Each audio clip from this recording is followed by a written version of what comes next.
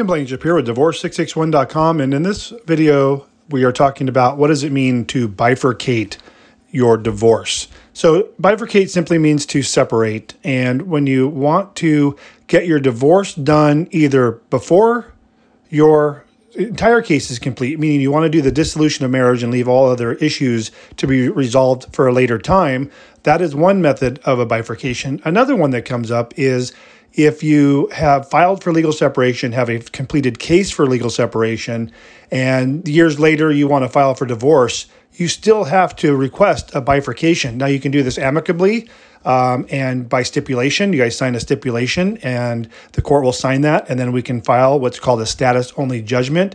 But if you're doing it before the legal separation case is filed and you want to bifurcate, you have to get a stipulation as well, or you have to request it directly from the court.